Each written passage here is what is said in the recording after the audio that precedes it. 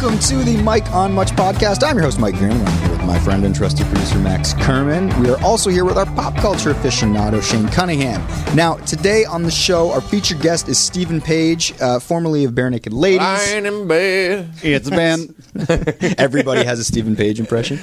We will get to Stephen in a bit. He's got a record out, and I loved my conversation with Stephen. We will set that up in a little bit. But first, fellas, this is a big deal. I feel like every episode lately has been a big deal because we have something new to announce. It is not only Max and Shane and myself here today. We're also here with our friend and new podcaster, Jonathan Popoulos. John. How's it going? Wait, I was supposed to ask you. Oh, okay. Well, sure. Ask me. John, how's it going? It's going great, Mike. Thanks for joining us here today. Does anyone want to tell our listeners why John is joining us on the Mike on Much podcast right now? It would feel like bragging if I said it. So, Max, you take over.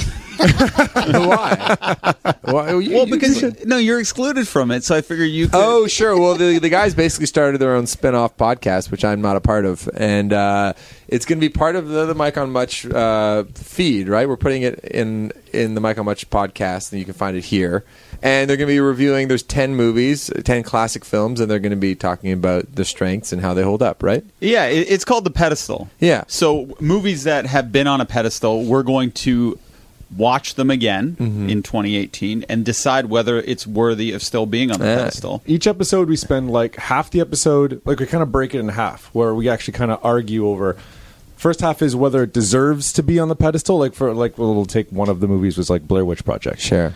And so we spend half of it being like, what? Like, why in the first place was it put on the pedestal in the first place? Does it still hold up? What are the best characters, best parts, things like that? And then we flip it over in the second half and go, maybe why doesn't this deserve to be on the pedestal? Which is kind of just half an episode of talking shit about old movies. Sure. And do you guys, would you say you typically align with your movie tastes? That's something listeners are going to have to find out for themselves, right? Because we have 10 episodes, like the guy said. Also, I think the origin of the podcast is interesting because this is something that was created. I'm actually not totally sure. From my perspective, we were chugging along doing the Mike on Much podcast. Shane came to my desk one day and basically just said, you guys had this idea for a podcast? Or how did it come about? Tell the people. John and I were talking. And John works in the building. John works in the building. He has a similar job to you, yes, as a producer. But it's right. Award-winning director of all sorts of commercials and campaigns. He's basically exactly like for ostensibly he does what we do, right? You direct commercials, you write commercials, you win awards, films as well, and you do short films. That's right. Yeah. Name 2 of your short films. W4M and Dumb Luck are 2 of them. Tannenbaum. And people can find those, right? Yep. And one of them is an Arkell song, and that's right. One of my most recent ones. That's right. And he charged you a ton for sync. He did. Right? Yeah, ridiculous. I I'm broke now. up our friendship. Yeah. But we were having a conversation via text, and then I said, "Oh, this would be a great podcast conversation. We should make a podcast." Yeah. And then Popoulos was down, and then The conversation was specifically about Dumb and Dumber. It was specifically about how I've loved Dumb and Dumber so much since I was a kid, but I'm like I've never really. When's the last time I actually took a step back and really thought about, is this actually a good movie? Sure. Or do I just love it because my 10-year-old self? I've been saying the same thing about Rush Hour. I'm like, that's the best film. Chris Tucker? Yeah. Chris Tucker and Jackie Chan. Yeah. Never touch a black man's radio. Yeah, exactly. Who do you think you got? Chelsea Grandma? Do you remember that takes at the end? Well, that's racist, Max. No. I'm kidding. He was imitating Jackie Chan. So anyway, Rush Hour impersonations aside, I approached Mike and I was like, "What do you think if we put it under the Mike on Much umbrella?" And then Mike kind of had a look on his face, it'd just be you two guys. I was like, yeah, and this was at a particular time where a lot was coming at Mike, and I felt like maybe he was overwhelmed with work, so I didn't want to ask him to stress him out.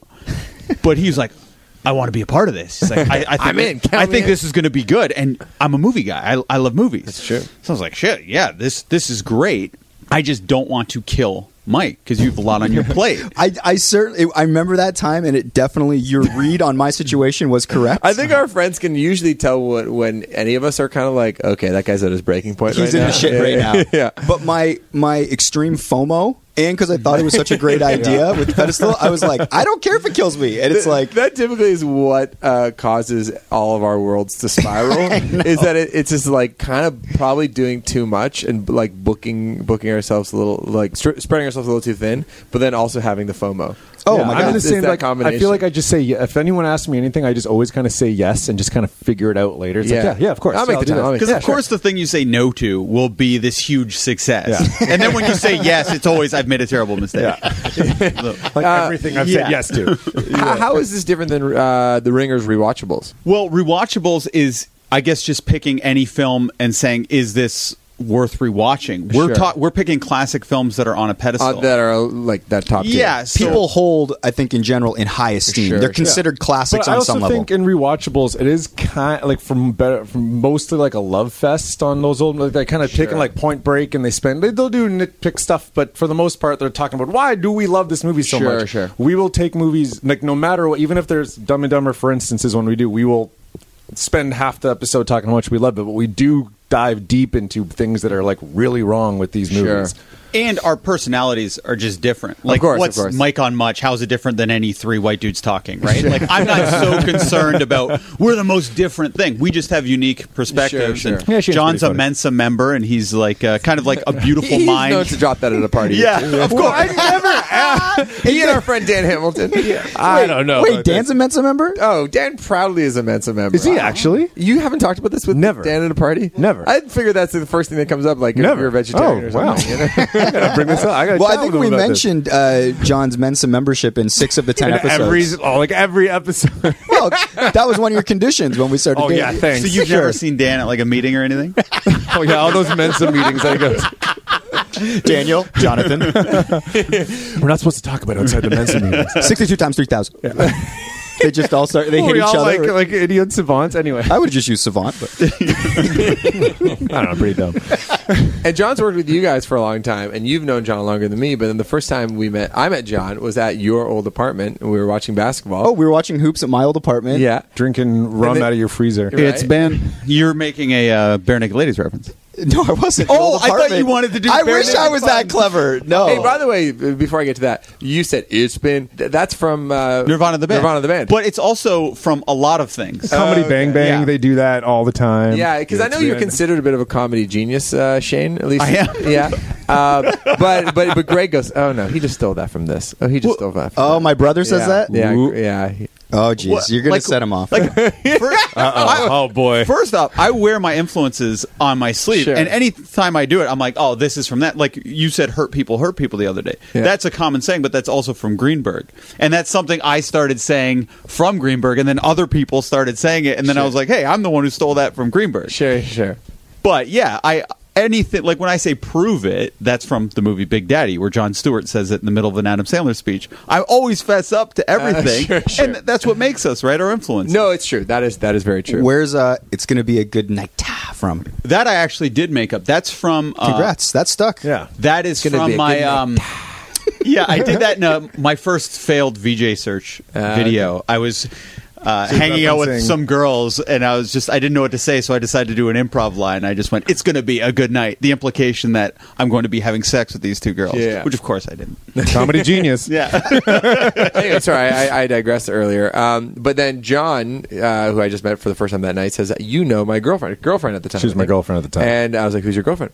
And it's an old high school friend of mine, Sarah Carpentier, who I had not heard or seen of in a long time. And you guys were dating for a couple of years, and now you're married with We're a kid. married. We have a baby. Yeah, it's a small world. We have old yearbooks with all Max Oh pictures god, I in can them. never see that. Oh, Yeah. man. Does Max have like quotes and shit in his yearbook? I don't know about quotes, but there are black and white pictures, and Oh, it's jeez. hilarious. I've sent him pictures. Does your wife, Sarah, say that Max was a popular high school kid? Or? Yeah, you were school president. I You was were school pres. Yeah. Whoa! Yep. liked by all. Yeah, but it was pretty much the same as I am now. Like in terms of the same Yeah. thing. Yeah. Did you have any enemies in high school? I don't think so. No. Wow. Our school wasn't. When I'm actually kind of grateful for this. So not to get off topic, is that it wasn't like the typical high school experience where there's like the jocks and the cheerleaders and the nerds and the whatever. It was like 65% like Asian kids, like 25% like Italian and Portuguese. Like everyone just like kind of cared about their own business. It wasn't like that typical like Western high school experience. And so I didn't have any of the It trauma. has something to that do those with it kids being had. sort of like a downtown. Yeah, it was like a Toronto. downtown Toronto high school. So Yeah. I didn't suffer from any like the classic high school movie stuff. Speaking of high school movies, we don't review The Breakfast Club, but we do review 10 other great films. Are you going to tell us? You're a which master of the one? segue. Thank you. Is Breakfast Club a movie that's on a pedestal for you? I think so. I think so. I'd like to talk about it. I think 'cause I have- think John Hughes, as far as his like canon, people probably consider that. I think a lot of people put that number one for themselves. Yeah. above Ferris Bueller. Maybe Ferris. There might be some Dark Horse Uncle Buck people out there. I would love love Uncle Buck. This is a preview of the pedestal right now, guys. Also, something for the listeners. If you do go, like we said, there's going to be 10 episodes dropped on its own pedestal feed, but we're going to sneak one onto the Mike on Much feed. We're going to Just so you get a taste. a sample Yeah. episode. Why don't we put them all up? Or is that Because it's going to confusing? look ugly and be confusing, and You put people a might. couple of- you'll something will be on this feed. There'll Yeah. be definitely one, by the time you I'm hear into this. consolidating it. Yeah, personally. so by the time you hear this one, Sure. there will definitely be one up, and maybe we'll sprinkle another one in a week or two. Maybe we'll hit you with a couple, but you can always, if you're digging what you hear or you want to hear one of the specific movies, go over to its main pedestal feed, and you will hear on maybe the first four. I actually struggled with the word pedestal. I kept saying pedestal. It's the first thing you weird. say in the first episode. I don't know why. I had trouble with that word. You're a good talker too. That's weird. Fuck. Guys, and why am I not on this podcast? I thought they asked you. You were supposed to come on the Space Jam. I think I episode. was. Yeah, supposed you to. were. Yeah. I don't know. why You're I not a big movie guy. did. No, I'm really not. So There you go. I think that's your answer. The last conversation I remember we had on the podcast, and I don't even know if it made one of our episodes because we went on for a while, is that you had gone and seen Hail Caesar by the Coen brothers. Oh, yeah. And you came in and we recorded a pod. This is like whatever, it would have been 2 years ago. Yeah. And you were like, Hail Caesar's being praised by everybody. He's like, everybody loves him. He's like, I didn't like it. Because I went and saw it with Lauren. He's like, it was whatever. He's like, and then 2 days later, I went and saw How to Be Single with Dakota Johnson and Rebel Wilson. It's like, it was so good. So then I lost all my credibility. Basically. I won't say you lost your credibility. And there's something honest about that. And I did see a bit of How to... I think Anders Holm is also in How to Be Single. Is he? Yeah, And I yeah. know you're a big... Workaholics guy. Yeah. You don't really like challenging films, though. Sometimes I do. I think here's my issue is that I need if I'm gonna watch a good like basically any movie, I have to be in the movie theater. I just Oh. that's my problem. Is that if I'm at home, I am not immersed in it as I should. What's your favorite art film? art film? Blue is the warmest color. That's like a porno, Max. And we all know why you like good it. move, but Well, okay, name me some art films. I'll tell you if I like it. Is there any Coen brother film that you like? I love the Coen Brothers. Okay. yeah. So there's some pretty. Did you like There Will Be Blood? I never watched that movie actually, which is crazy. Like Coen Brothers. You like No Country for Old Men? Yeah, I love That's No Country pretty- for Old Okay, Men. good, That's- yeah. I love No Country. I love what's the A Serious Man? A Serious Simple- Man? Yeah, I like Because that that's movie. Jewish. Tiff. Yeah, anything Jewy related, I'm kind of into. So we'll have you on Jewy season related. 2 as a guest star. I'll be the Jewish voice in the room. Yes. Oy vey. I'm a quarter Jewish, by the way. Oh, you just found that out, right? I did just That's find that out. exciting. Did you do like an ancestry test? 23andMe? My mom did because my mom wanted to know what my mom's going to be pissed that I'm saying this, but she wanted to find out like what area of Greece, like because her last name's Populus, what area of Greek she's from, and she finds out that she is 50% Jewish because her dad is Jewish. Wow. So all of Isn't us, that crazy? So all of us, and then she like redid another test, and same results come. Did you get a back, bar and- mitzvah after that? No, I should get one though. You Right? should. Well, two of your best friends are Jewish, I believe. All of my friends. Did you immediately call them and be like, That's the first thing my I did. brothers? Yeah, the very We are the literally. chosen one! My friend Samir. It's the first thing I did. We were just talking about it over the weekend. I'm like, you're gonna have to sit down. I'm Jewish now. That's a great. What? That idea of like your whole life storyline being completely upended when you're like the age of 30. Like I've been telling myself the story of who I am. Yeah. It's and crazy. and it just being actually Yeah. quite different. Yeah, it's wild. Would you guys do those ancestry tests to find out your background? Yeah. Well, If I could afford it, yeah. they're like $200, man. I am broke, guys. I brought you all here for a reason. It starts into a Ponzi scheme. If you all invest $500 each, No, but it's $200, right? a Ponzi scheme, it's whatever you say. No, to that. no, no. No, Man, those the reversals. 23andMe. I don't know. I've never looked into it. You know what's funny? Actually, my dad just did one recently, and he came home and he was like, "Guys, I'm so disappointed in my ancestry." He's like, "I'm just 100% Ashkenazi Jew. It sucks." He was like, "I was hoping for a little Oriental. I was hoping for a That's little such a bit of self-hating Jew. thing Yeah, to I say. know. Well, he was just like, I was hoping for just like something interesting in there, but it's like 97% Eastern European, basically. What's the best political movie you've ever seen? Ooh, I like. What's the Define one? political movie. The Get Ides off of my March. plane. Oh, yeah, That's not a political movie. Air Force One. He's a president. I guess it's political. What's more political than that? Harrison Ford, all Air the Force President's Men, probably. That's a classic. You know, I like a political movie. Wag the Dog. There you go. Yeah. That's kind of a high-end movie, right? I think Election might actually be because that's High sort school of politics. Well, but it sort of speaks to the idea of politics in general and how elections work and how even on this macro level how ridiculous the whole. I think Election's one of the greatest movies of all time. I know people didn't love it, but that George Clooney, Ryan Gosling movie from a couple of Yeah, years ago. Ides of March. Oh, Ides of March. Sorry. Yeah. Here's that. Yeah, I like that movie. But thought that was I very love good. political movies, actually. Political thrillers. Yeah, political thrillers. I was just trying to segue back to the pedestal. Sure. Yeah, good job. Should we be saying what movies we did in these That's a first good 10 tease. episodes? Let's do it. So the first one we did was Star Trek 4. Yep. The Voyage Home. Dumb and Dumber. Blair Witch Project. See if I can do this off the top of my head. Number 4 was Goldfinger, James Bond from 1964. Goldfinger. That's all I kept doing that whole week. I know you did.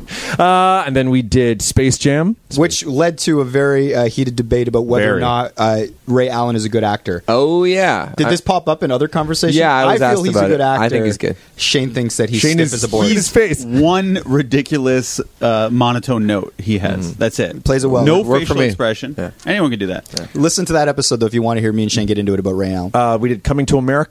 Oh, yeah. We did Full Metal Jacket. We did Airplane. The last one is Jaws, but it Yeah. feels like I'm missing one. Garden State. Gardens. Oh, can't forget Garden State. Did you like Garden State when it I came out? love Max? Garden State. That soundtrack I love, too. So did we. Yeah. Yeah. Listen to the episode. Yeah. Okay, good. When Garden State first came out, I've said this, but I'll say it again. That it felt like it was like an explosion in my life. Yeah. I felt like that's it. There's all The movies- first indie blockbuster. Yeah, this movie speaks to me. blew Yeah. my mind. Like I can't believe a movie like this exists. What was the bigger revelation for you? Seeing Garden State for the first time or learning you're Jewish?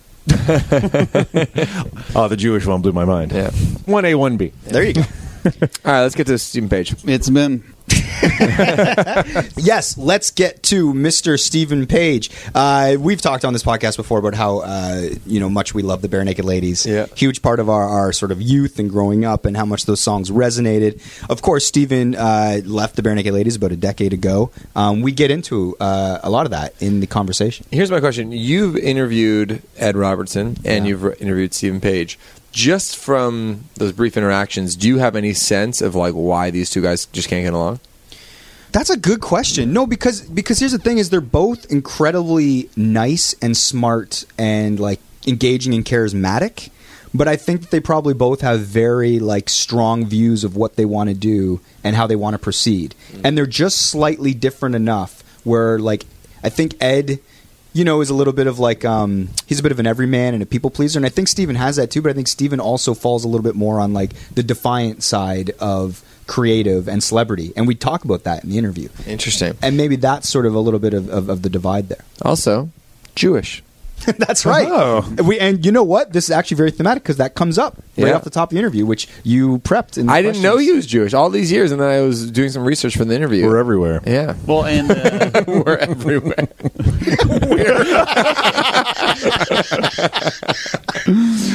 So, my conversation with Stephen Page. His album is called "Heal Thyself Part 2." It's out. I listened to a lot of it leading up to the record. We talk about a bunch of the songs, and we talk about, like I said, just a long career and sort of how he views the legacy with Bare Naked Ladies, and that relationship, in sort of how he perceives what he owes to the fans or what he doesn't. And honestly, I kind of geeked out, and at the end, I even was like, man, I love your music. And, whenever you talk to these people that you sort of grew up listening to, it really sort of resonates. So, And the songs hold up. Speaking of, does it hold up or does it not? Those On the records hold pedestal? up. Yeah. on Bare the Naked pedestal. Ladies Yeah. remain on the pedestal. For our listeners, if you were just tuning in because maybe you're a big Stephen Page fan or a Bare Naked Ladies fan, we have over 100 episodes. We talk to musicians, directors, actors, all sorts of people. You can find us everywhere podcasts are found. iTunes, SoundCloud, Spotify, YouTube if you want to listen at your desk. And now, for the first time ever, we're pleased. We are pleased. Pleased, ladies and gentlemen. We are pleased to let you know that you can find the pedestal all the places you find your podcast, specifically where you find our podcast. Check it out. It's myself, Shane Cunningham, and of course, Mensa member Jonathan Popoulos, talking about 10 different movies, 10 episodes. Binge it over the holidays. Binge it this weekend. We don't care. We just hope you listen to it, and we hope that you like hanging out with us while we talk about movies, because we certainly love movies, and it was a labor of love to do it. So, guys, I think it's that time. Want to get to Stephen Page? Let's get to it.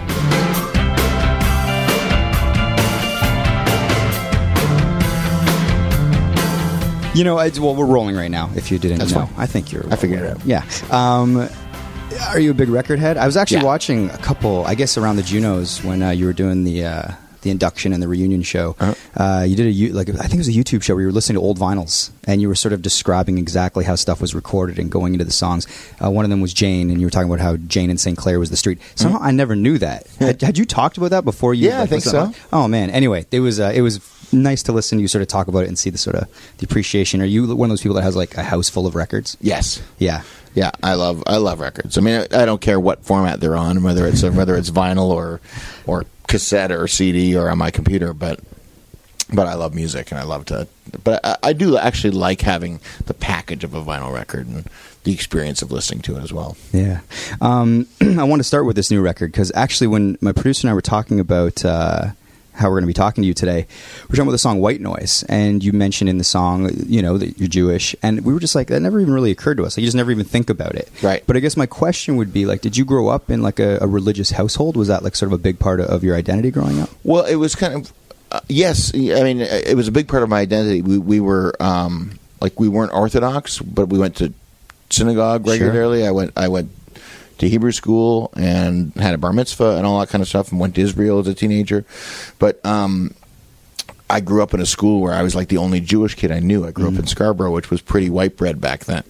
Very kind of Wayne's World, white bread Scarborough. And so for me at the time as a kid, having to take the bus an hour and a half twice a week to go to Hebrew school felt like this well, to mix metaphors, a cross I had to bear, as another Jew once had to do. You know, and not to compare. I mean, my pain is much greater than The suffering might have been a little less. Yeah. Yeah, but I did have a certain amount of suffering being a Jew in Scarborough. It's kind of like, that's how I felt at the time. Of course, it was fun. Like I felt like I'm a weirdo, and so I kind of had to like stick to my identity that way. You felt other, so you really sort of leaned in. Yeah, as I guess opposed so. to sort of trying to assimilate or That's whatever. right. Yeah, it's funny how you can go both ways with those things, and Yeah. how children sort of. And as a kid too, you can be kind of like it can be a little embarrassing. Just kind Sure. of tone it down, kid. It's okay. You don't have to kind of make a big deal of your matzah on Passover. What'd your parents do? My parents both teachers. Oh, okay, cool. Musicians.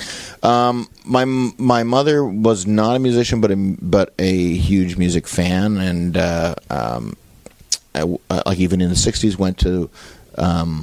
Oscar Peterson had a school of jazz appreciation down in Rosedale. So it was like Oscar Peterson ran it with all these great musicians like Ed Bickert and Ray Brown and stuff, like teaching the classes. Cool.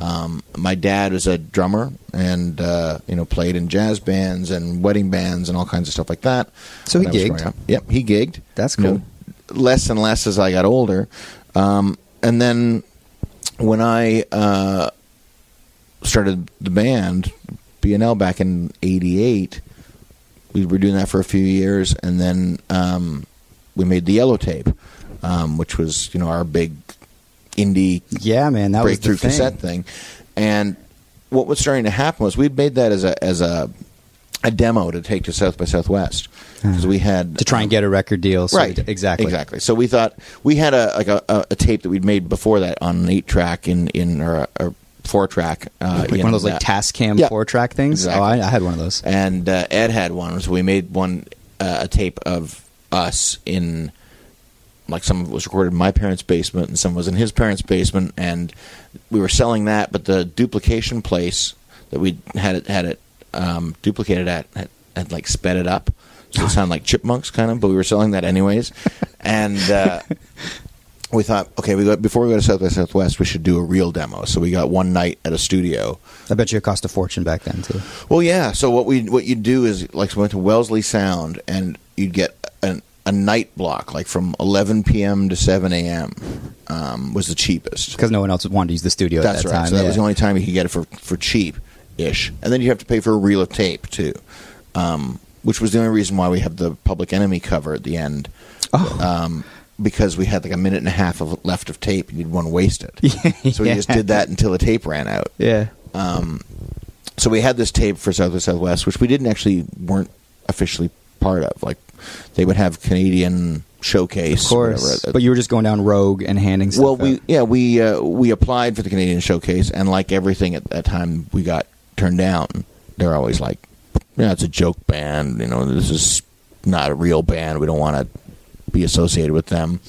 But we went down anyways. We said, okay, we'll see you. And we just decided we'd set up out front of the Canadian Showcase and busk, which is what we would do. Just whenever we couldn't get into something, we'd just stand out front and play. Yeah. And luckily for us, one of the bands on that bill couldn't get across the border. So they ran out and like, can you come and do a set? So we did end up doing like 2 sets that night anyways. But came back, didn't get a record deal from that. But we had a good experience, saw lots of great bands and met people. And came back up to Toronto, had some tapes left over, and started selling them off the stage, and started getting calls from Sam the Record Man and HMV and places like asking for the tape. Yeah. So we didn't have any money to pay for the amount of tapes that they wanted. So my dad said, well, I'll partner with you. I'll set this up and I'll do the distribution for you. So he ended up starting an indie distributor. A record label. And a record basically. label. And he ran that for... he had stopped teaching by that point and ran it for like 6 years or something after that. Wow. Yeah. I mean, and like that tape did really well. So I'm sure did he make his money back on all the things he set up? Well, yes, I think he made his money back on that, but I think then he just started doing it for more and more bands. Did it for Lowest of the Low, and gotcha. So then he sort of expanded. Yeah, He's like, became I'm doing this now. Exactly. Yeah. Became kind of the indie distributor for a lot of different artists, and where they actually had full warehouse space and everything else. Wow. Obviously this record's coming out in a couple days, and you continue to tour, and I'm interested in sort of your songwriting process. Like, what's your routine? Like, are you sort of like workmanlike, meaning like I wake up in the morning, put my pants on, I write a song, or is it sort of therapeutic in the sense that it's like I need to get this off my chest? How do you approach it? It's kind of neither. I feel like it should be the former. The paint when the light is good kind of idea, and I'm too much of a procrastinator for that, and my life is kind of too unpredictable too. It's like I'm on the road a lot, and I've always had these great fantasies of being able to write on the road, which I've never done because your day is so full. Sure. And I put so much of my energy into the show. I'm not like I don't know where the writing time goes. Although touring with Craig Northey, I've actually done more writing on the road than I had ever done before. And then when I get home, I kind of want to do home stuff. And then I go, I guess I got to go write a song. And sometimes songs just come. Like, that's my favorite songs, the ones that just kind of come and you have to just get it out of you. They come quickly. The ones you have to labor over sometimes stick with you for years until you kind of figure out what that song actually is. And you're glad they're out. But they were laborious. They're laborious. Yeah, exactly. You never feel like they've being quite as clean. Sure, it doesn't have probably the same feeling as the They're ones. They're kind of like they're taking different kinds of dumps. Really. Yeah, but it can be satisfying. The kind where you after barely have to dump. wipe is like the greatest song ever. That's true. That is true. The less work, sort of the more satisfying in some ways. It's like a colonic. You think, it's probably good for me. I got it out there, but this didn't feel good. I didn't enjoy the process. No. Where do you stand on this new record? For me, just when I was going through all the tracks, really stood out. I mean, it feels very of this time. Mm-hmm. Are you somebody that sort of has been watching sort of what's going on in the world? And I mean, White Noise gets at this, obviously, sure. And you feel, I kind of need to write about this stuff because this is, I'm staying up at night and I'm thinking about these things. I'm watching the news, I'm consuming it. Or do you feel like you're kind of, like, I guess what I'm getting at is it personal to write these things, or are you sort of more observational? No, it's personal. Yeah. I think, there are elements of being an observer on this record. But I think, especially as you start talking political stuff, if you don't make it personal, it feels like finger wagging. Again, and I don't have a lot of patience for that. And I don't see a lot of value in it, at least in my experience in music. When the political and personal are the same, that's far more interesting to me, and I think that connects with far more people. So a song like "Where Do You Stand," I actually wrote it for a musical that I've written with Daniel McIver, the Canadian playwright. And that actually takes place in the 80s, and that's where it's during the AIDS crisis. Interesting. But I wrote it from the point of view of me now. I was thinking about, I watch fellow musicians say things like, if you don't stand up for what you believe, then if you don't write about political stuff, then you're against us, or you're sitting it you're out, part of the so problem. you're actively hurting it. That's right. And I had decided to sit it out on the social media front because, well, first of all, I was always, when I lived here in Canada, was always very politically active, and that alienates some people, but I don't care about that. I don't mind having discourse, but social media isn't the place for discourse. It's just a place. My skin is too thin for the trolls, and it's not a place where I can have a discussion. And then I realized I'm not here for the discussion. I'm an artist, and my job is to write about what I'm trying to process. What are my values? And the song "Where Do You Stand" is like wrestling with how much of yourself do you give away to people, and how much of a sellout are you if you keep it too close to your chest too. If you hold back. Yeah. If you don't draw a line and say this is where my values are, then are you just a phony? Yeah. I wanted to ask about obviously there's a guy that wrote this sort of tune, Brian Wilson, which is like this massive song. What do you think the qualities are that sets it apart? I mean, can you define what makes something sort of resonate so much with people, and what's going to be a hit, and what's, just another song? I'm bad at that. I think like with Brian Wilson, I think it's largely about nostalgia for people. You're right. The hook right away, the name of the song, you go, oh, that's interesting. I'm gonna get it. Right. There's that, and then people just think about, now when they hear it, they think about when they used to hear it before, like where they first heard the song, or what it reminds them of in their own lives. Like that might be why it lives, but why do you think initially it was like? Right. Well, my inspiration for the song musically was I was thinking about a song like "Home for a Rest" by Spirit of the West. Yep. It starts with the slow verse that then gets repeated at the end, up tempo. Yep. And that it had, and so that was like what I was thinking of, was how to start a song that had this kind of ballad beginning, but had a raucous ending. But then it's got these like two different bridges in the middle, and that's part of it is just like I didn't know what I was doing, which is I love about the song, that it has this sense of like I didn't know what you were supposed to do in a song. I didn't know where chords were supposed to go, so I just wrote stuff that followed the melody. Yeah. So that meant the melody was strong, I guess, and the fact that people didn't necessarily know what the song was about. Especially at that time. I mean, the other inspiration was the Replacement song, Alex Chilton.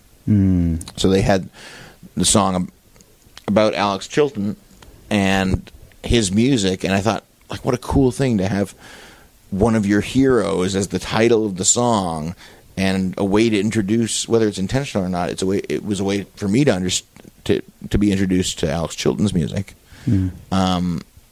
And Big Star. And I had just really gotten into the lore and the music of the Beach Boys. I always hated the Beach Boys growing up. I always thought they were like lightweight, I don't know, kind of just, it was nothing to me. Sure. All I knew was the kind of surf songs, and fun, which I love all that stuff now. Yeah. But at the time, it didn't resonate with me the way the Beatles did. And that was kind of everything to me. And the Beach Boys also, this is, when I was first aware of them, was the mid 70s. So they were America's band. It was kind of, they had this rah-rah Republican kind of vibe to them. Like, it just seemed like, yeah, like Part of the propaganda. Yeah, and sure. not part of the subculture. Yeah, and which is how they were presenting. That's right. But when I was in university, I had a friend there who said, "No, here, I'll make you a tape," because that was the golden age of the mixtape. I made him a mixtape of Leonard Cohen, and he made me a mixtape of Velvet Underground and of the Beach Boys, but also told me the whole story, and I started to really get into it. And so writing this song, I don't even know how conscious I was of the fact that I was writing about my own depression.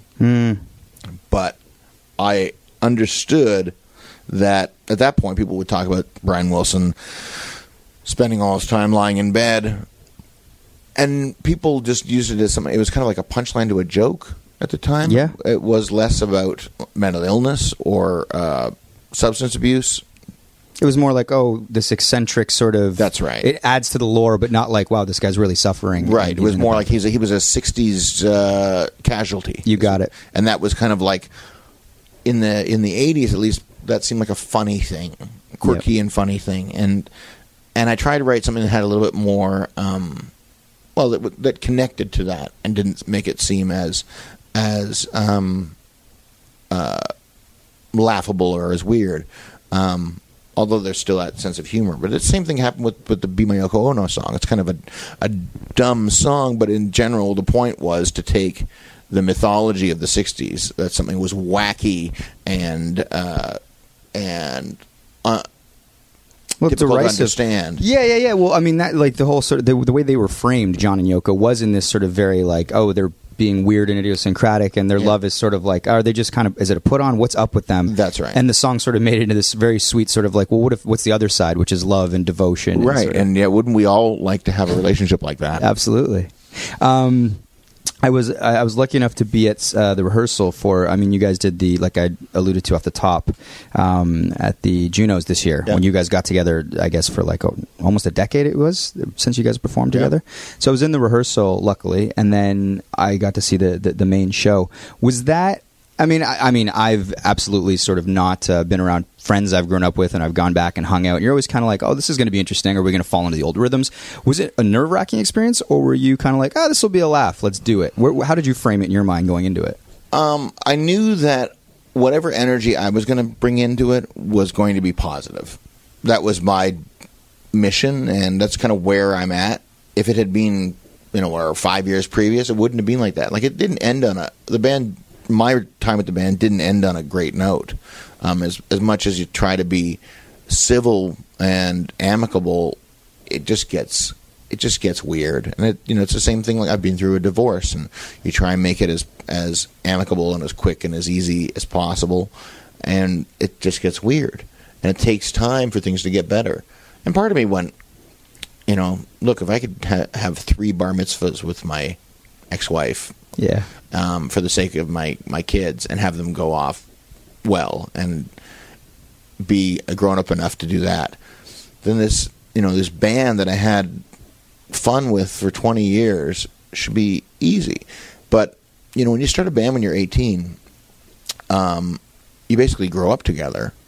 And that was the hardest thing for me in the early days of being solo, was that I didn't know how to not be in the band. Right. Like, that's all I knew how to do as an adult. And all of a sudden, I had to be my own person. 10 years later, I'd figured that part out. You'd learned that new skill set. You felt comfortable with it now. Yeah, I was comfortable with where I'm at, what I'm doing. Was proud of that, and proud of what I did with the band. And I've really focused on all the good memories I have. And so walked into the room with that energy. And I think they just didn't know what to expect. Did you sense like trepidation on their part? Yeah, at first. And then it was just like, let's do this. We had some good laughs over a few things and started singing. And we rehearsed right like the day before. You saw our rehearsal as well. And it was easy. And it was fun. Yeah. Well, I mean, it's always interesting because I think like whenever you're in such a sort of successful and big band, and then big bands break up, fans always have trouble sort of understanding, like, oh, why can't they just sort of work it out? Why can't they reconcile? Sure. What makes it so difficult for? I mean, here's the thing: if you never walked in the shoes, you don't know. No one knows the stress, the pressures, the sort of things that go on. But why does it? What makes it so difficult for, I think, like bands to reconcile and maybe go back? Is it just like you said? I think it's like a divorce, or it's like I try to. I mean, I try not to even respond anymore. People still are like, just just man up and go back, or just man up and let them back in the band, or whatever they always say. Like, just get together and whatever do it for the angle fans. is. Yeah, and it's like as if it was something easy, or something that we would even want. Like the fact that maybe we don't want to play together doesn't seem to be an option for some fans. Like, sure. Do it for the fans, like as if it was do it for the kids or something. But you can't. There are so few people who can go back to a previous relationship. Imagine, being in a work situation of any sort that turned bad. Sure. And then people keep saying, "Go back to work for that person that you didn't work," that ended badly with. People are going to try to avoid that as much as they can, especially if they feel like they've made some good career choices since then, or on a personal level, like most people don't go back to their ex-spouses, especially after a breakup. You'll learn to move on, and hopefully learn to be civil with each other if you need to be.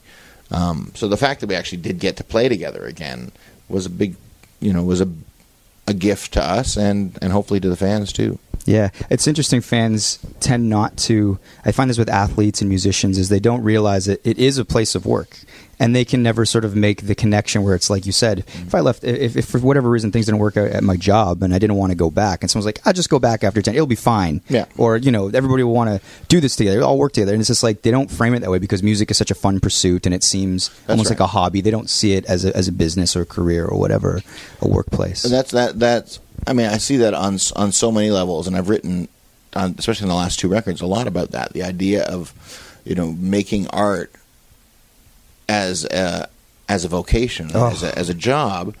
It's a difficult thing to negotiate for artists. That's right. And how do you yourself, when you have people treating you both as a provider of a commodity, so it's a business. You have this business relationship with your fan base, the fans who demand to be treated like customers. On one point, your album was too long, it was too short, it was too much treble, it was too much bass, like whatever quality control issues, like it's crazy stuff like that.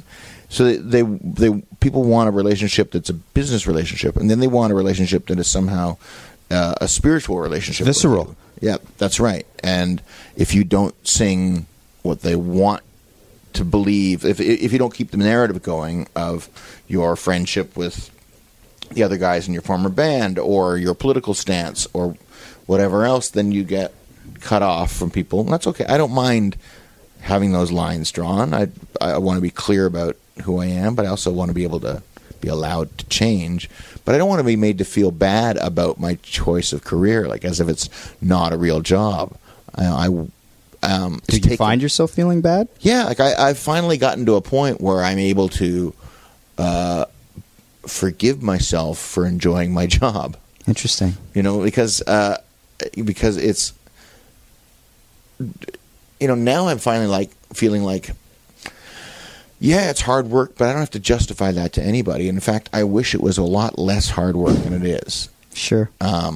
I love doing the shows. I love having written songs. I don't love writing songs. It's painful. but now that you got them. But I love having written them. And I like having them in my catalog. And I like being able to go to shows. I don't like all the travel and all the time away from home. And, it's a heartbreaking thing to do, too. Like when it doesn't, even creatively, you work on something and you'll listen back and go, that was not what I was trying to do, and you got to scrap stuff. It takes a lot takes a lot of energy, and it takes its toll on your family, on your own self. So to question whether as if it was somehow not a real job, and I think professional athletes are just about the only other people who get that. I guess actors sometimes too. Sure. But why is it that in the arts that we get this sense from our audience that we don't work hard enough. We don't like. I don't think There's a sense of be grateful in a weird way, Yeah. and then like you're not living up to my perception of how you should be. And That's it's like, right. well, at the end of the day, I'm still just a person. Like you're a person to your kids and your family, Yeah. and it's like, Yeah, that's right. But I'm grateful for the life that I've had. Yeah. You know, and that's but yeah, you have to like thank the fans at every turn, which is a weird thing. Like, Sure. does Tim Cook have to thank the fans at every turn? You know, we're announcing the Apple Watch 4. Thanks everybody for sticking with us through iterations 1, 2, and 3. yeah, there's a lot of bugs in those early ones, Yeah. but we're here now. Yeah, and even though he's not with us anymore, I want you to know I still think of Steve Jobs every day. I miss them. Yeah. Yeah. It's not the same kind of world. To that anywhere point, else. though, do you talk about being in a band since you were 18 with these guys? Do you ever miss the friendship sort of? Oh yeah, Yeah. sure. There's lots of stuff that I miss. There's lots of stuff but miss isn't. I'm nostalgic for in a sense. Like when I think of something we laughed our heads off about, or something that happened on stage, or an improv we did one night, Yeah. or whatever. I just enjoy telling the stories to my friends. Like I'll be like, "Oh God, there's this thing we did," and you watch people's faces glaze over because it's not half as funny to them as it is to me. Yeah, sure. And then you go, "Okay, that's just a real story about me and my friends." Yeah. I like that stuff. So when I got to see the guys at the Junos, that was the nicest thing, was to be able to just kind of see where everybody's at now. I mean, it didn't get enough time to really dig deep, but that's okay. I didn't need to. I wanted to see what the kids looked like, and Yeah, sure. now they're grown up and that kind of thing. Yeah. This is actually just a personal question because the song "It's All Been Done," obviously it was a big hit, and I always love when it gets that third verse. Like, and you can speak to this because I have the writer sitting right here. And when you go through the sort of three verses, you're talking about this person that you've had this relationship with, obviously through the years, metaphorically. And at the end, in the third verse, when you get to the part about seeing them on The Price Is Right, and you don't know if you'll laugh or you'll smile as they run down the aisle, that's a double allusion, right, to the idea of maybe seeing this person you used to be with get married, or is it literally just Price Is Right? See, I hate answering these questions. You don't have to answer it. No, But I was because like, I don't want to ruin it for you. I was thinking about it this morning. I was like, "Fuck it, I'm going to ask it," because when I listen to that song, that line speaks to me, man. When I wrote it, I was only thinking about The Price Is Right. There you go. But I have thought about it since, and it's funny how songs like that change. Like songs, when you sing them, sometimes they don't reveal themselves to you until later. Yeah. As the writer, like I was saying about Brian Wilson, where I wasn't completely. I don't think I hadn't fully understood that it was really a song about my own mental health. Talk about struggles. yourself. And that it was about depression, because I don't think I had ever, at that point in my life, I don't think I had identified that that's what I had struggled with. I was only writing about the symptoms, not knowing what the condition was. But like even on this new record, there's a song, "Looking for the Light," where I was writing it with Craig Northey, and we were talking about writing a song that had like a spiritual kind of vibe, like a sense, listening to 60s and 70s R&B music and thinking about this connection to spirituality in those songs, and how I feel like so much of that is such, like, I can't write songs like that. I'm too pragmatic, and I'm too analytical, and too atheistic. Interesting. And so I just, how can I love that music, and how can it move me and touch me when I'm so quick to write off religiosity anywhere else, and in a song like Gravity, which makes fun of religion over science and those kinds of things. So how can I get some of that? How can I express some of that without betraying myself, without singing something that I don't believe? Sure. So that was the mission of Looking for the Light, was how to write a song that felt like it was about being spiritual in a dark time, Without maybe personally being very spiritual. right? Or without having to rely on God and Jesus. Or the construct of religion. That's maybe? right. Yeah, okay. In the way that those songs that I admire are built on. They're built on that foundation, and I don't have that foundation as a human. It's not in me. But it wasn't until quite recently, as I've been rehearsing the song, I'm realizing like this feels like a song to my kids, which all of a sudden felt very emotional to me because I hadn't thought of that when I was writing it, but now I won't stop thinking of it while I'm singing it. And that's the amazing thing about songs re-informing themselves as they grow. Well, we're going to wrap it up. I could talk to you forever, man, but obviously you've got to go. But thank you for your time. My pleasure. And I just want the song "Break Your Heart." My brother made me put this in here. He said he wanted to know the whole backstory because me and my friends we got drunk and we take our shirts off, and many guys have been screaming the lyrics to that song at times about breaking your heart. So anyway, Awesome. you brought us a lot of good times, my friends. Thank you very much. So thank you so much.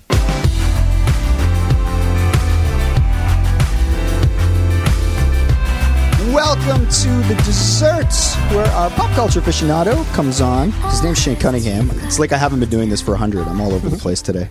But it's not just Shane, because if you were listening off the top, our friend and pedestal, There it is.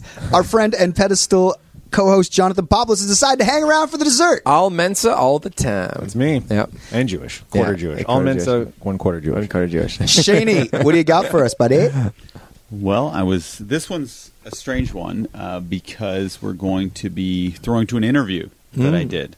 I talked to a hero of mine, and it's from he created a video game called Toe Jam and Earl. Okay. That was a very, very popular video game. I'm not a video game guy, but I remember that video game. Well, I don't know it at all. the good thing about the creator of this, his name's Greg Johnson, he created this game for people who don't like video games, who aren't video game people. And that's his whole thing. And I'm technically not a video game person, but the ones I love, I get very obsessive about. And I especially love the games from the 80s and early 90s. Sega Genesis games So especially. you were a Genesis guy, because if you like Toe Jam and Earl. Absolutely. you like Sonic the Hedgehog? I hated Sonic the Hedgehog. Interesting. I loved Mario, but when it came to Sega, I loved their version of NBA Jam better than Super Nintendo's version of NBA Jam. And Toe Jam and Earl obviously became my favorite game. So a couple of years ago when I was courting my wife, I bought Sounds so proper. I bought when I was fucking the shit out of her. Am I right, boys? So Didn't you borrow the Nuts house on your first date with Alex, your now wife? I did, Yeah. because I wanted to impress her with, I was like, look at my rich friends.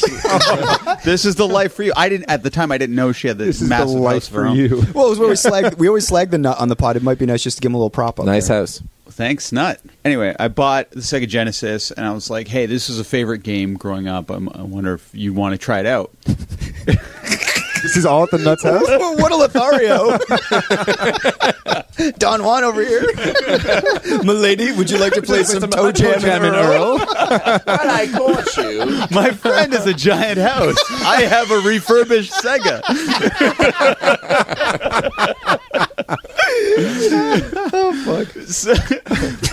Refurbished. But anyway, she started playing, and we got re-addicted. Well, I got re-addicted. She became addicted to Toe Jam and Earl. And then when I started getting more experimental with the desserts, I was like, geez, I can really use this platform to kind of contact people and say, I'm from the Canadian MTV.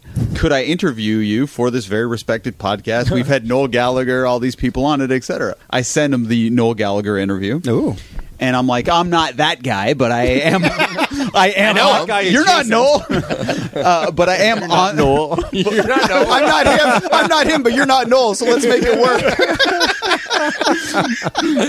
but I'm like, I am on this respected podcast. Anyway, the guy agrees. It's like a 45-minute interview. And again, one of the good parts about being on the dessert is that it's at the very end. And if you don't want to listen, you just shut it off. It's not that big of a hassle. So this might be our longest episode yet, but this is fair warning that this is for video game nerds. And maybe if you're not a nerd, it's for people who love Toe Jam from the 90s, because a new game is coming out. This has been 25 years in the making. Wow. It's called Toe Jam and Earl Back into Groove. It's coming out on PS4, PC, and Nintendo Switch. And I have been... Max is letting out the biggest... Max is asleep on the floor We right look now. over he's gone from the chair and the microphone's just sitting on the chair.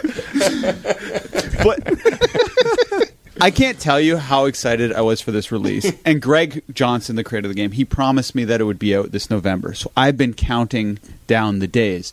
It's been delayed to 2019 after it already was delayed in 2017. You got to get Mr. Johnson to send you some goods. He did. What? You've played it? He sent me this special card. It's called a I forget what it's called, but it has a special code, and it gives you access to the game, like the demo of yeah. it. Oh, but on PC, like a dongle. Yes, kinda. it's on PC, and he sent me a T-shirt.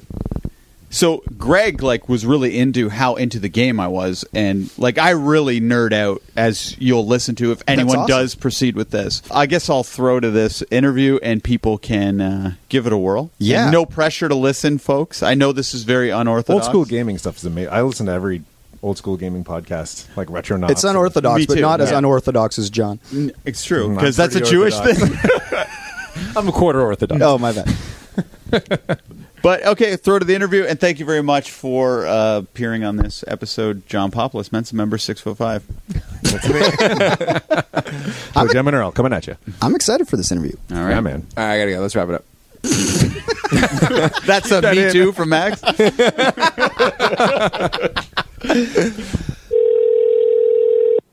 Hello, this is Greg. Hi, this is Shane Cunningham from Mike on Much Podcast. Hi, Shane.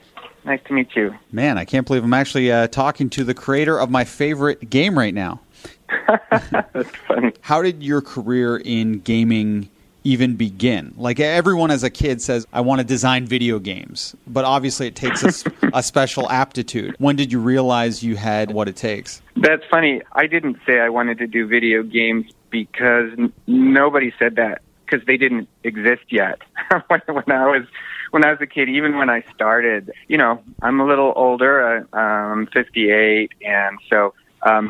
Oh, you do not look that old at all. Wow. Oh, thanks. That's nice of you to say that. Yeah, so I've been around, when I started doing video games, it was right around 1981, maybe. This was when I was still in college, and my roommate brought home an Atari 600, and it was the first time I had seen a home console. It was really the very, very early days. Before that, it was just like Pac-Man and Pong and Space Wars, vector graphics games in bowling alleys and stuff like that. So it was totally new, totally amazing and exciting and kind of mind-blowing at the time. I remember standing behind him going, oh my gosh, what is that? And I worked at Scripps Institute back in those days, kind of getting myself prepared for that further education and in communication research. But then this video game thing happened, and it was just so captivating and exciting. I thought I would take a year off before going to grad school and just try it and get involved with this project that my roommate had started getting involved with called Starflight, one of Electronic Arts' first games. And then I took another year, and Starflight finally came out, and it was so exciting and fun. I thought, oh, maybe I'll do the sequel to that, and then I'll go back to grad school. And look, here it is 34 years later, and I'm still wondering if I'm going to go back to grad school, but thinking, well, maybe I'll do one more game first. How would you describe in your own words Toe Jam and Earl? Oh, well, I've described it in so many ways. Usually what I say is, I start by saying it's a roguelike game, because then people kind of get the gameplay in general, but instead of going down into a dungeon, you're going up levels, and it's very cooperative, very lighthearted, musical, and has the theme of two aliens who crash landed on the planet. So there's a lot of satirical humor kind of built into it, but it's kind of subtle. It's not trying to be heavy-handed with its messaging. It's more just like there to have a good time, and if it makes you think a little bit about who you are and about this insane world we're in and about not taking life quite so seriously, then great. But if it just makes you laugh and enjoy a little time with your friends or family, okay, cool too. It's one of those games you can tell it was designed with two-player in mind, whereas some games you feel like it was a one-player game and they just tacked on a two-player element. I feel like this is almost the opposite. Would I be right in assuming that? Oh, absolutely. Yeah, it was very consciously made as a two-player game. Now, in fact, for this new one, we've put a lot of energy into expanding that, into making it into an exciting 3 and 4 player game experience as well. But yeah, like right from the beginning, Mark Vorsanger, who's the fellow I made the original games with, and to this day, just the best of friends. He and I wanted to make a game. To be quite honest, it wasn't even made as a game for 2 players for other people. It was made for me and Mark. We wanted to make a game that we could enjoy playing together and enjoy the whole process of making, and then that just kind of translated into a game that was fun for other people. You said the guy's name, it was Mark. Oh, yeah, Mark Vorsanger. If this was like a Steve Jobs, Steve Wozniak situation, would you be the Steve Jobs or the Steve Wozniak? Or are you both? Well, I think neither, because both Steve Jobs and Steve Wozniak are a lot smarter and more technical than I am. I did the design and the artwork, and Mark did all of the engineering, and some pretty phenomenal engineering too back in those days. Yeah. You know, that Sega told us we couldn't do the split screen, and he was like, oh yeah, I bet we can. And then like within a month he had it up and running, and it's one of the smoothest 2-player transitions ever. It'll go to a full screen when the 2 players are in the same area together, and then when you venture off a certain distance, it splits into this seamless split screen. Yeah. Isn't that cool? I always thought I'd see more people copying that after we did it, because it was very effective. I haven't seen that very much. It still, to this day, kind of remains something fairly unique to Toe Jam and Earl. And then we took that in this new game, and we actually put a lot of work into making the screen split dynamically with 3 and 4 players. So the screen is splits into 4 spots now? Yeah, it does. But we try to make it dynamic so that if 2 or 3 of the players happen to be together, the screen combines so that you see yourself in one section of the screen. If it's always split, like, you know, some 4-player games, like some Nintendo games, will keep the screen always split into 4 quadrants, you don't get quite as strong of a feeling of playing together. There's just this kind of visceral feeling when you actually see yourself on the same screen. I was just wondering, you and Mark are still close friends. You don't hear of him being involved anymore. Did he just, after he'd kind of engineered the first game, did he just want to be bought out and not continue making sequels and trilogies and with the Toe Jam series? Oh, no, not at all. He actually left the game industry to go on to do other stuff. He just had other interests, you know. He's a very atypical engineer because he's more of a people person than a code machine person. Right. So that was always, even when we were working on the project, a little bit of a struggle for him because he felt kind of an internal calling to be working with people more than just sitting at his computer. So he's gone on to be like a personal counselor and, you know, helps people solve their life problems. So he has no involvement in the new game? Just kind of on the sidelines. You know, we get together for dinner and I fill him in on what's happening, and he checks out where we're at and kind of gives me encouragement and support. But he's given me a lot of faith to take it and basically go with it. So a game like this, working out the glitches has to be the most annoying thing in the world. Like, it has to be never ending. Yeah, well, especially for a game like this. Just imagine, right? Any game is hard, and I've done so many over the years, and any developer will tell you that it's hard just to predict. It's hard to stay on schedule. There's always technical issues. But when you have a game where everything is random, so it's different every time, both the terrain and all of the distribution of all of the elements are completely random in this game. And then you have all these different modes, because we've got like fixed mode, tutorial mode, random mode, hard mode. We've got all the different difficulty levels for any individual player. In fact, you can play normal mode or easy farty mode or toddler mode. And then you've got multiple players, so that, you know, you've got all these different things happening all the time with all these combinations. And then you add network play on top of that, and then you add consoles on top of that. It's just insane. It's almost infinite. So, you know, yeah, it is. So it's been a real challenge debugging this thing and getting it clean and solid. And our fans have been super patient. And, you know, it's a little hard for them, of course, to have a view into that and to understand why is it taking so long. But once you step into that world and you see what's involved, you go, oh my gosh, how is this even possible? Because this game was supposed to be released 2017, correct? Yeah, that's right. Yeah, we ran the Kickstarter originally in March 2015. Yeah, you know, I'd say the networking just alone added at least a year to the project. We vastly underestimated the amount of work and time that was going to be. I think it will pay off. You know, the real magic for this game, like you already said, is the multiplayer aspect of it. And because it was so, people have such powerful memories about it from years gone by. Now there's a lot of people who have gone their separate ways who still want to play together and reconnect. So having that online ability is going to be important, I think, for people who've, you know, moved apart to still play. So, but it's been hard. A lot of work. Oh, well, yeah, I've been one of those fans just waiting. Like last year, I was like, it's going to come out around Christmas time.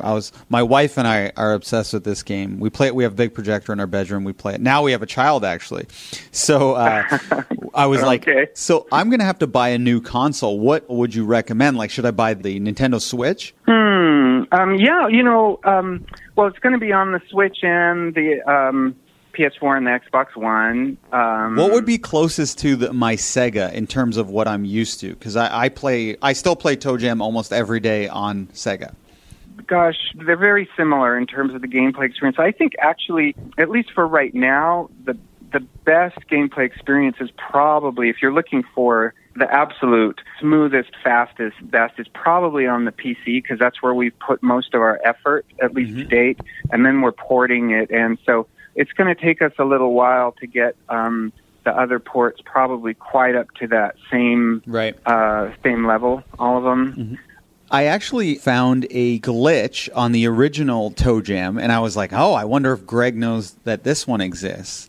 Did you know that if you're using Icarus wings and you're flying around and then you open the togetherness, what happens? Have you ever done that before? No, I don't. I can't remember. I don't think so. Okay, so if you have Icarus and then you open togetherness, you'll kind of start spiraling out of control, and you'll start flying off a bunch of levels, and you'll start swinging back and forth on the screen.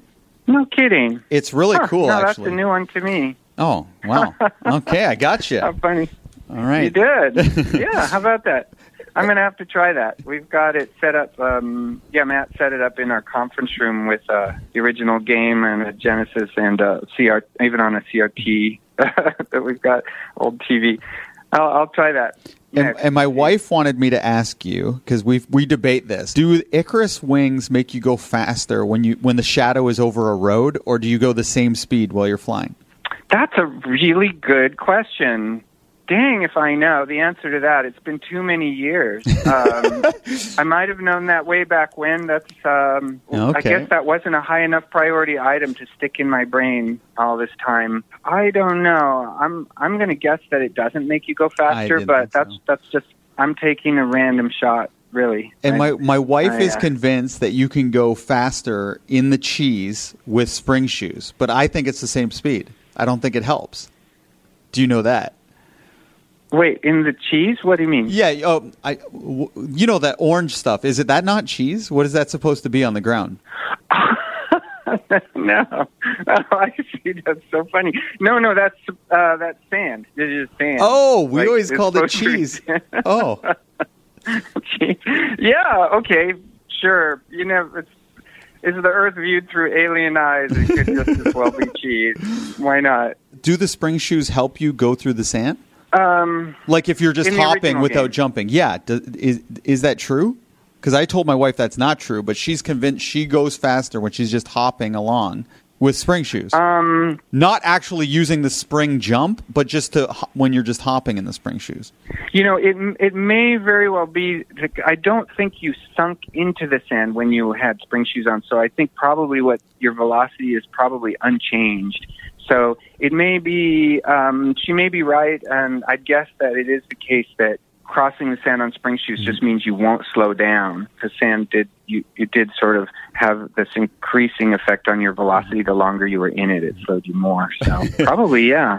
Okay. It's a good strategy. High five with your wife. You don't play Toe Jam very often, I take it, like the original. Not the old one No. so much. I mean, I play the new one every single day for the last 3.5 years. How do you find the balance? Because obviously in the new game, Toe Jam and Earl Back in the Groove, I feel like number one is the template pretty much. And you took some elements from Planet on Funkatron, which was the second one. But it feels like the base is the first one. Why do you think that one connected so much with people over the other two games of the Toe Jam series?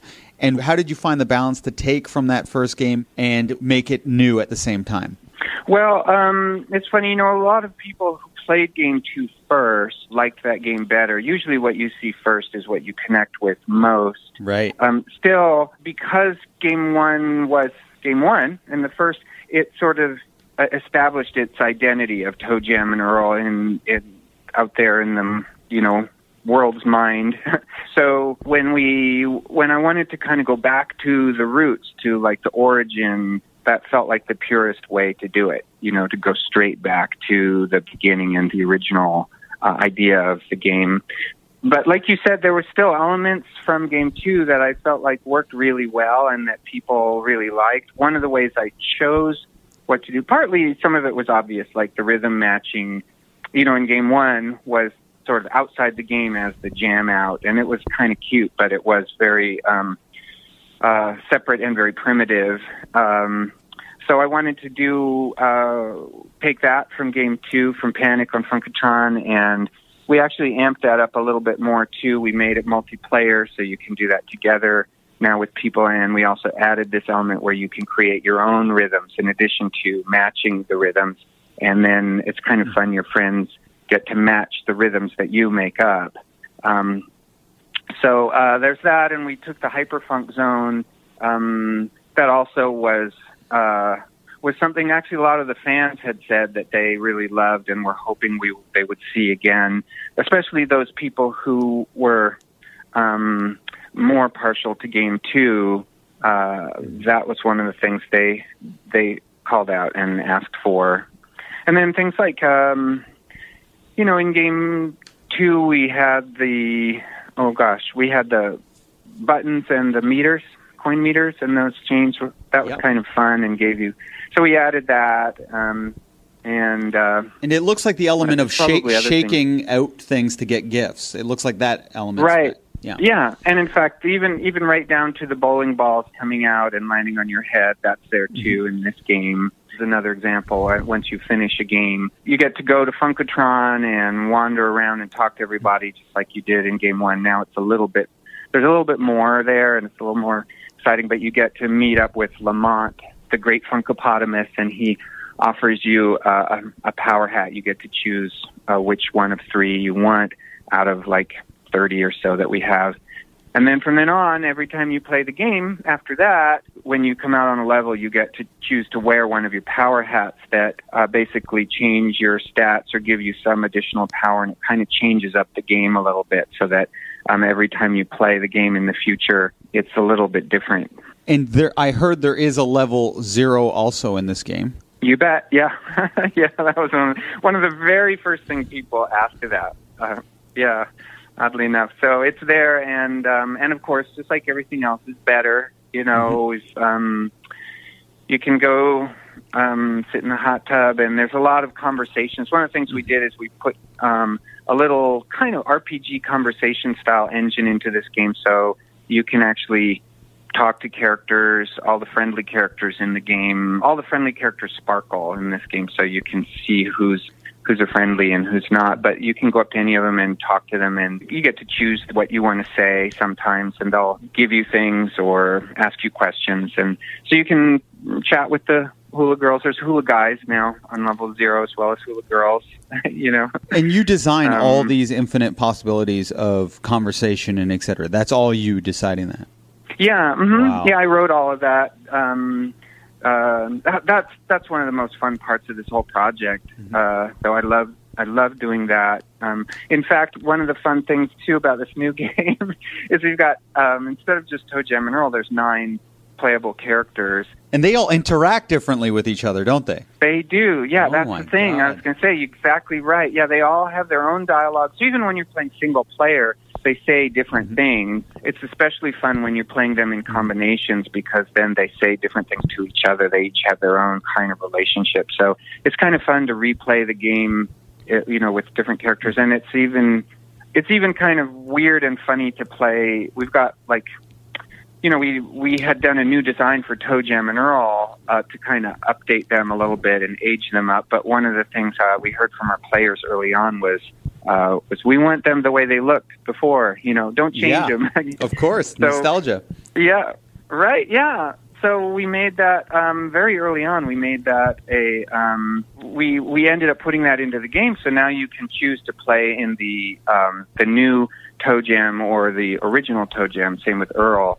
So it's kind of odd and funny when you've got two players and one's playing as the new Toe Jam, the other's playing as the original Toe Jam, and the two characters are talking to each other, and they're both a little confused and put out by the fact that the other guy is like... It's like Back to the Future. So much like them. Yeah, exactly. That's awesome. Yeah. If I had one complaint about the Toe Jam and Earl 1 is Earl. Just one. He's just slow. Are they going to move a little bit faster? Yeah, well, Earl is still a little slower than Toe Jam, certainly. But one of the things we added in this new game is all the characters have stats. So speed is one of the 5 stats that you have. There's also like the amount you can carry in your inventory, your life bar, your presence skill, and your luck. And so every time you get promoted by the wise man in the carrot suit, in the original game, your life bar got a little longer and you got a new rank title, and that was it. In this game, when you get promoted, your life bar still gets longer, but you also get your stats bumped. There's so a spinner and faster. 3 of your stats. Yeah, 3 of your stats get bumped at random, so you never quite know what's going to happen. It's sort of in the spirit of this game, is it's always a surprise. But yeah, so your character can get faster. There's also a variety of things in the game that help you get faster. We've got, like I mentioned, the power hats. We've got power hats that make you go faster, and we've also got a whole lot of presents that speed you up in a variety of ways. So, is there still a randomizer? Oh yeah. There's that's the worst gift, right? Like, you can't get worse than the randomizer. It's funny though. I was going to really tone that down because I thought that was something that was really frustrating for people. And on our forum, people were like, "No, you can't." It makes the game a perfect challenge. Is the and it teaches you patience. Honestly, when I was young, I was like, okay, there's 2 ways to do the game: just lucky or actually do it the smart way. Save your money and don't open your gifts until you get to the carrot man. Use the randomizer. It actually made me a more patient person today. Okay, great. Now I have to talk about the music. Now, how does that bass line not irritate me? Like, I can play the game a million times. It feels very repetitive, yet I never get annoyed by the bass line. Who came up with that? Yeah, well, that's nice to hear. I'm glad that's not driving you crazy after all these years. I came up with that. And in fact, pretty much all the bass lines, at least originated with me. I do a lot of singing in the shower and recording myself whenever I get ideas like that. So for about half of the original songs and pretty much all of the new songs, they start kind of with me doing that process of singing the different parts these days into my cell phone. Mm-hmm. Yeah, and then I work with really great, talented musicians who could take my my vocal mess and listen to it and go, "Oh yeah, I get what you're going with that," and then turn it into music. So back in those days, it was John Baker and Mark Miller, and these days it was Burke Trishman and Cody Wright and Nick Stubblefield, and especially Cody. He was the bassist and guitar player for this new game, and he actually is a really amazing rising star in the music industry. He's like on the cover of Bassist magazine. He tours all over the world with all these famous people in the jazz world, and he started playing bass apparently because of Toe Jam and Earl. So he contacted me when we did our Kickstarter and said, "Hey, can I come and play for you? And I'll do it for free, and I'll fly out there." And oh wow! And as soon as I found out who he was, it's exactly what I said. Like, oh wow, seriously? Oh my gosh, yes. A game like Toe Jam and Earl, obviously there's a huge nostalgia factor. So does that mean that more adults or people my age, I'm 35, are going to be playing this game than kids, or do you think it's going to be kind of like a 50-50 split? Oh, it'll certainly start with the adults and all the nostalgic people. I think pretty quickly they're going to bring in all of their kids and younger siblings and, sort of indoctrinate them in the ways of the funk, the new generation. But most of the fans out there are about your age, people who had it as a part of their childhood and have a connection to it already. Like, a filmmaker, when they make a film, they go, oh, I don't just want it to be successful for the money. They say, if I make this film and it is successful, it will enable me to make more films. Is that the case in the gaming world, or is it like you're just going to be making games even if this is a flop? Not that it would be, obviously. Yeah, it's very, very true in the gaming world. The whole entertainment industry is like that, and probably other industries as well, but especially in this business that's so hit-driven and so subjective. Having success just enables you to do more, give you more freedom to create down the road. So that's absolutely, for people like me who just want to be building stuff, it's incredibly valuable to have that. So fingers crossed. I have other personal goals too for this game aside from just making money, which of course would be nice. But I really want probably my biggest single criteria is if people like you who played the original game, who especially shared it with somebody they care about and are excited to relive those kind of feelings and that nostalgia. If they play this new game, and if you feel like, yes, this hits the spot, this takes me back, and lets you reconnect with things that matter to you, then I'll feel like we've succeeded. So for the people who have contributed to the Kickstarter, obviously they were super fans. You actually gave them a little taste of the game for like a 2-week trial period, which actually I think turned into a month after it was all said and done. Did you get that feeling that you did reach your goal of, hey, these people are satiated? Yeah, yes. So all indications are good. All the feedback we got was that we're on track, and we got a lot of feedback, of course, of tweaky stuff that people wanted us to change, and so we did a lot of rebalancing and modifying things. And we got a lot of great ideas, not all of which we had time to incorporate, but some of which we did. So that was pretty invaluable for a number of reasons. But yeah, to answer your question, I did feel like I'm very hopeful from that. And also from PAX. We just came back from PAX West in Seattle, where we showed the game for 4 days, and we had a constant stream of people, mostly fans, of the game, who were sitting down and playing it.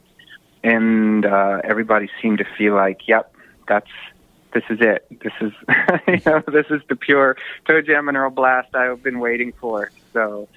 And I guess unlike the film world, when you hear of a bunch of delays when a film's not getting released or if a studio drops it or something like that, it's usually a sign that the film's not going to do too well. But in the video game world, it's just getting better, right? Exactly.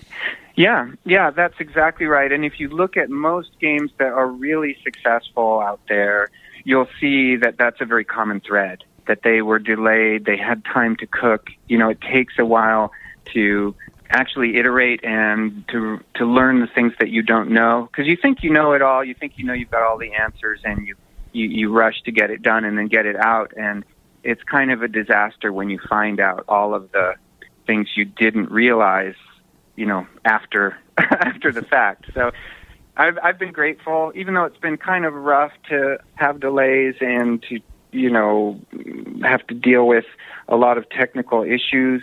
That's also given us more time, because while we're dealing with that, we're also play testing and seeing other things that we want to tweak and fix. So, yeah, you're quite right.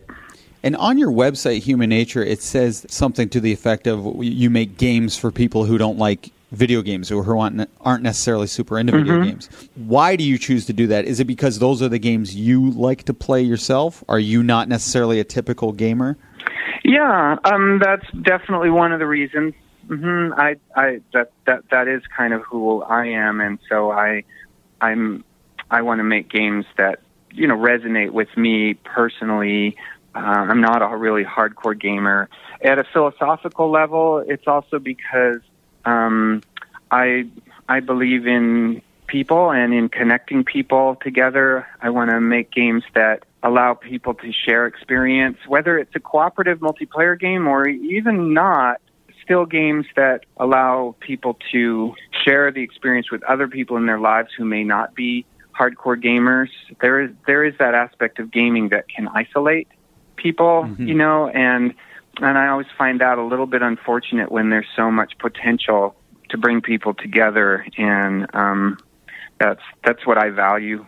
Yeah, because I find ToeJam and Earl's the only game I'm still obsessed with. Like, I've grown out of all the other games. Yeah, I've been surprised at how broad the appeal is for the property in general, and this project has allowed me to, more than ever, to hear from fans all their personal stories and testimonials and their childhood memories and all of that.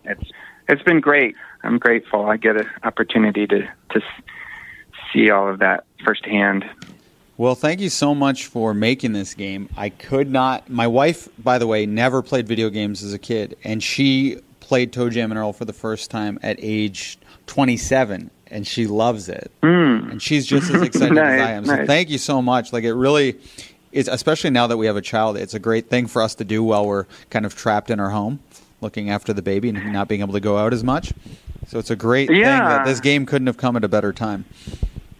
Oh, good. I'm so glad. Well, I look forward to hearing what you think after you've played for a little while. And oh, yeah, I'm going to shoot you an email. Maybe your kid will be playing with you before too long. We've got toddler mode in there, too, and you can play all three of you at once. So get that'll ready be amazing. For that, too. And lastly, what I loved when I was young about the original game was I found when I beat a video game, I was always disappointed by the ending. I had the same feeling as you always. It's always a little anticlimactic to hit the end and then just go, oh, it's done. And yeah, there's the credits. It's over, yeah. Right. Congratulations, you finished. And you're like, oh. So,